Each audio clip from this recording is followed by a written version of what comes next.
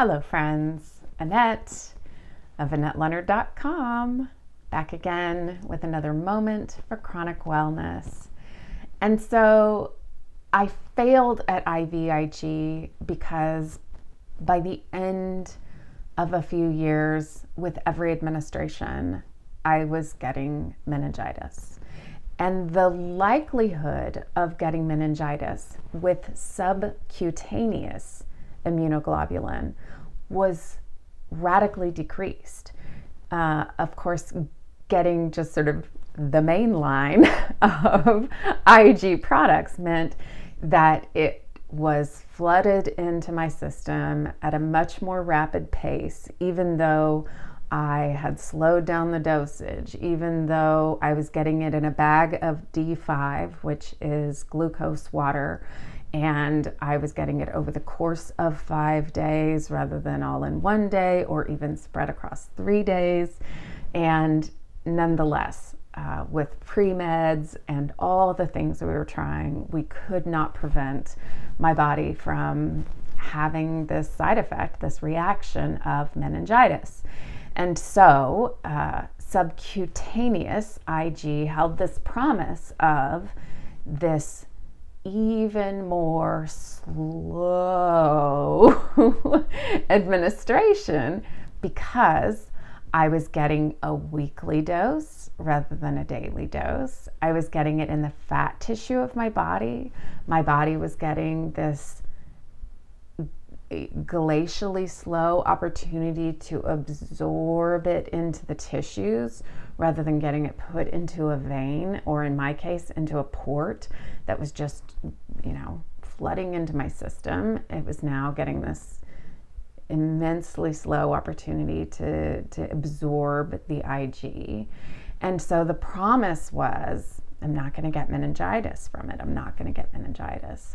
And so I began the process of injecting myself weekly with IG. And for those of you watching on video, I am now going to insert some pictures, the only pictures I took of self-administration of IG. And they're not even very good. They're actually more of my little dog, which again, folks, speaks to wellness. Like, this is one of the ways that I kept my wits about myself during the process of 5 needles in the belly for several hours each week. She was my little furry companion and would stay close during the administration. I swear she's a little tyrant, and we have this 78-pound pit bull who is this giant teddy bear. She's scared of her own shadow. She's scared of loud noises. She's scared of almost everything.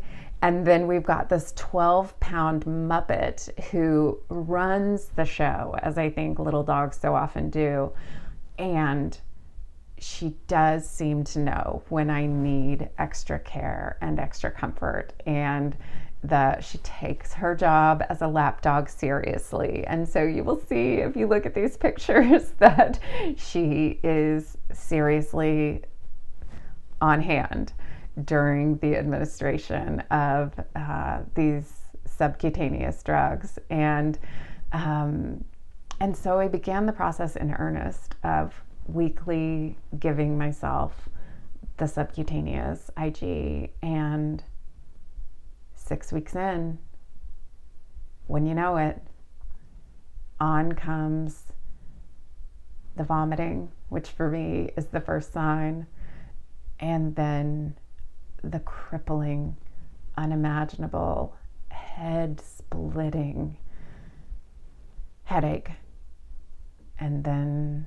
rushing in to follow the other symptoms, that is meningitis, which for me is months of isolation and recovery. And so I called the pharmacy that was giving me the meds, and I called my doctors, and I said, I cannot, I will not. And, this is one of those questions that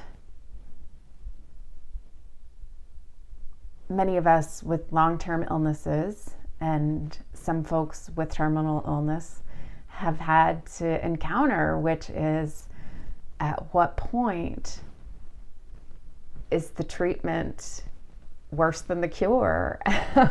Or when do I have to choose over quality of life versus quantity of life? Because at that point, I was being given these IG products to sustain me while I waited for a lung transplant. And I was having to discern, will I be able to hold on with the lungs that I have until I get a new set if I don't keep going with this IG? And I don't know if I can keep going with this IG because it means always having meningitis. And that is a cost that was too dear to pay. I mean, if I was only going to have a few months left on this earth, I was not going to spend them in isolation, in darkness, in torturous pain, unable to eat, make a sentence, be around the loved ones that I cherished.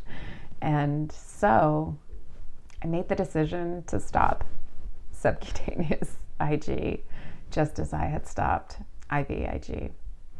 So for all of you out there for whom IG products are life-giving and life-saving, I am a little bit jealous and I'm so glad you have them. I'm so thankful we have the technology and the means and the plasma donors to deliver those life-saving meds to you. And for me, it was not meant to be. So tell me about your experiences, and we will continue the stories of infusing meds in upcoming days. And in the meantime, thank you for being here. And if you're listening to this by podcast, I would sure love your reviews and your subscription. I am grateful for you being here. And until we're together again, be well.